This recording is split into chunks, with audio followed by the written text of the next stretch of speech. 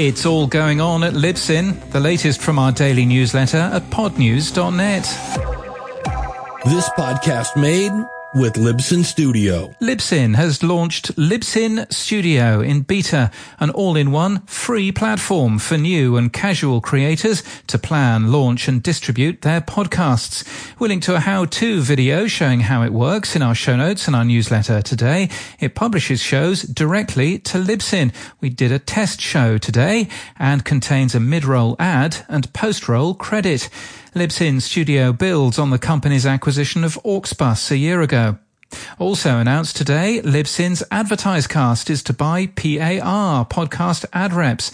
Podcast Ad Reps was founded in 2019 by Rick Salar and Anthony Savelli, who'll join AdvertiseCast's leadership team. The deal adds 120 shows to AdvertiseCast's roster. Terms weren't disclosed. Responding to Spotify purchasing Podsights and Chartable, Brian Barletta writes this week in Sounds Profitable that grading your own homework isn't third-party measurement, adding, "It'll be a hard case to make to continue using Podsights when your actions in aggregate benefit a tool that's most beneficial to Spotify and their direct clients.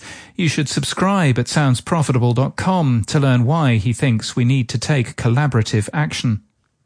Spotify is adding auto-downloads for podcasts, according to a screenshot we've obtained.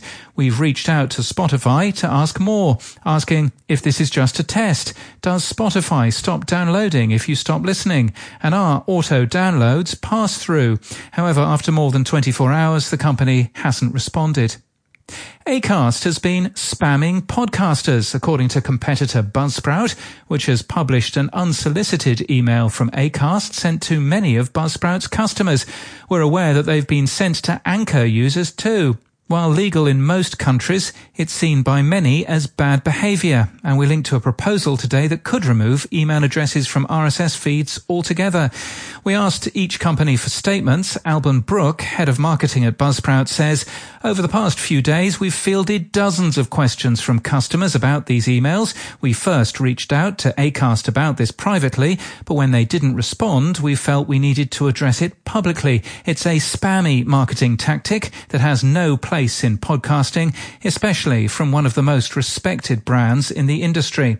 Ross Adams, CEO of Acast, says, "Email marketing is one part of our marketing strategy as we look to bring even more great creators to Acast, and we're focused on providing the best possible tools and services to help them reach their potential."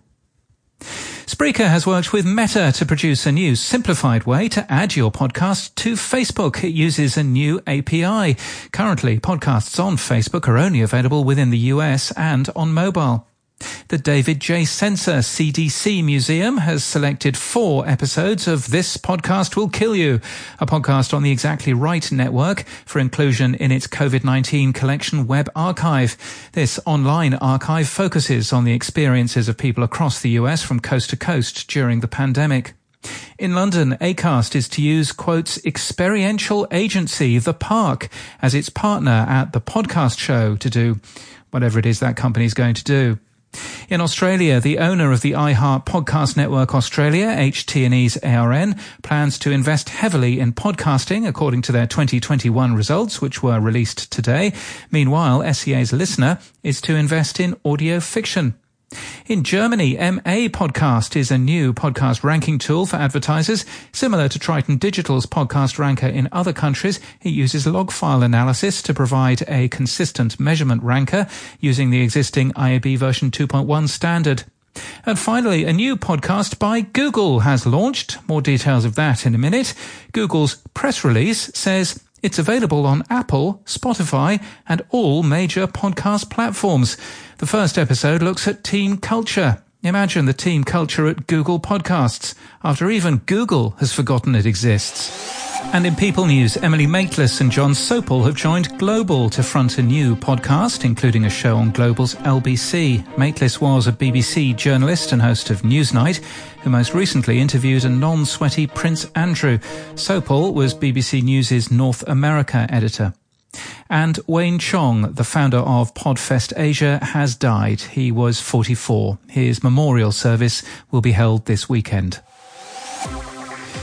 And in podcast news, Wait, Wait, Don't Tell Me has launched a new show, Everyone and Their Mum. It's a short-form comedy show launching today in the Wait, Wait feed. It's hosted by Emma Yunju Choi and offers the chance to spend more time with Wait, Wait panellists and meet new comedians.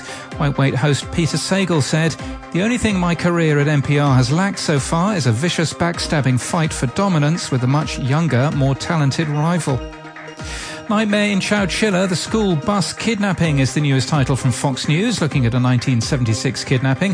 It's hosted by Fox News Channel's senior correspondent Claudia Cowan. Push Your Peak is a new podcast presented by former BBC presenter Louise Minchin. She sits down with superhumans who've done extraordinary things to learn what it takes to push beyond mental and physical boundaries and to give listeners inspiration and confidence to do the same. It launches today. And Google is podcasting again. Scale Ups and Downs will explore the good, the bad and the ugly of startups.